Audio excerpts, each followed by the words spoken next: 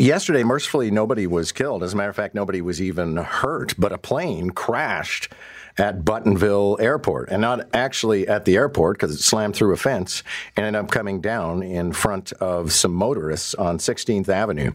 So I thought for a bit better an account, we would go to the mayor of Markham, who's a longtime friend of the show, and Frank Scarpitti joins us. Good morning, Your Worship.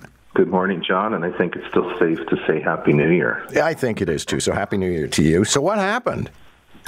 Well, from our understanding of what happened, there was a plane that had taken off from Buttonville, couldn't achieve a full altitude, and managed to return back to Buttonville, and actually did land on the runway, but it continued off the runway as you described it. It crashed through the fence and then eventually ending up on 16th Avenue. Now, all I can say is thankfully no one was hurt.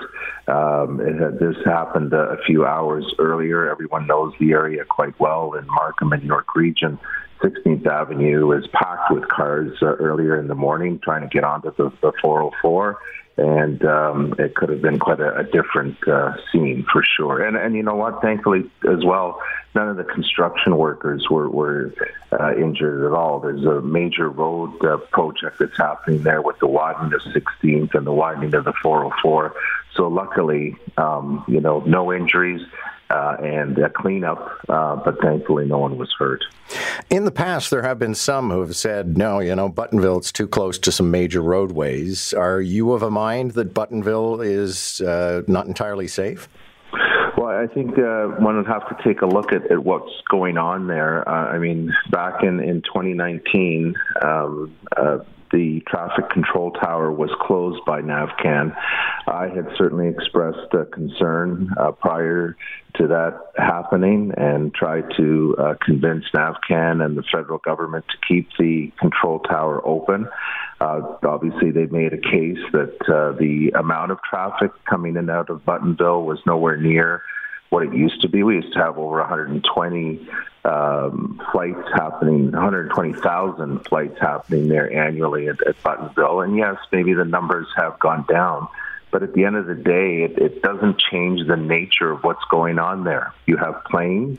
You have planes in one of the densest air space in North America. So pilots obviously have to be aware of that. It is over an urban area that has changed.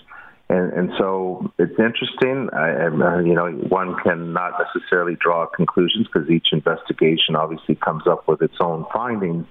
But when I take a look at the fact that this is now the fifth incident that has happened in the last 2 and a bit years since the tower has closed, I have to ask questions: does more need to be done? If the tower is not there, what needs to happen in terms of technology? What has to happen perhaps in terms of improvements to markings at the airport and fences that maybe might prevent a small plane like that from leaving the Buttonville Airport property? And so right down to perhaps even the criteria.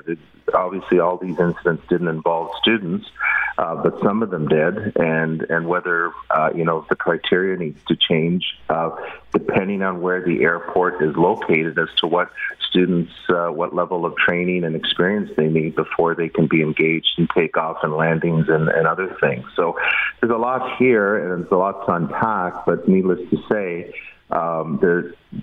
while the airport is not as busy as it used to be, it doesn't change what's happening there. And certainly I think you have to take a look at that and whether the numbers have gone down.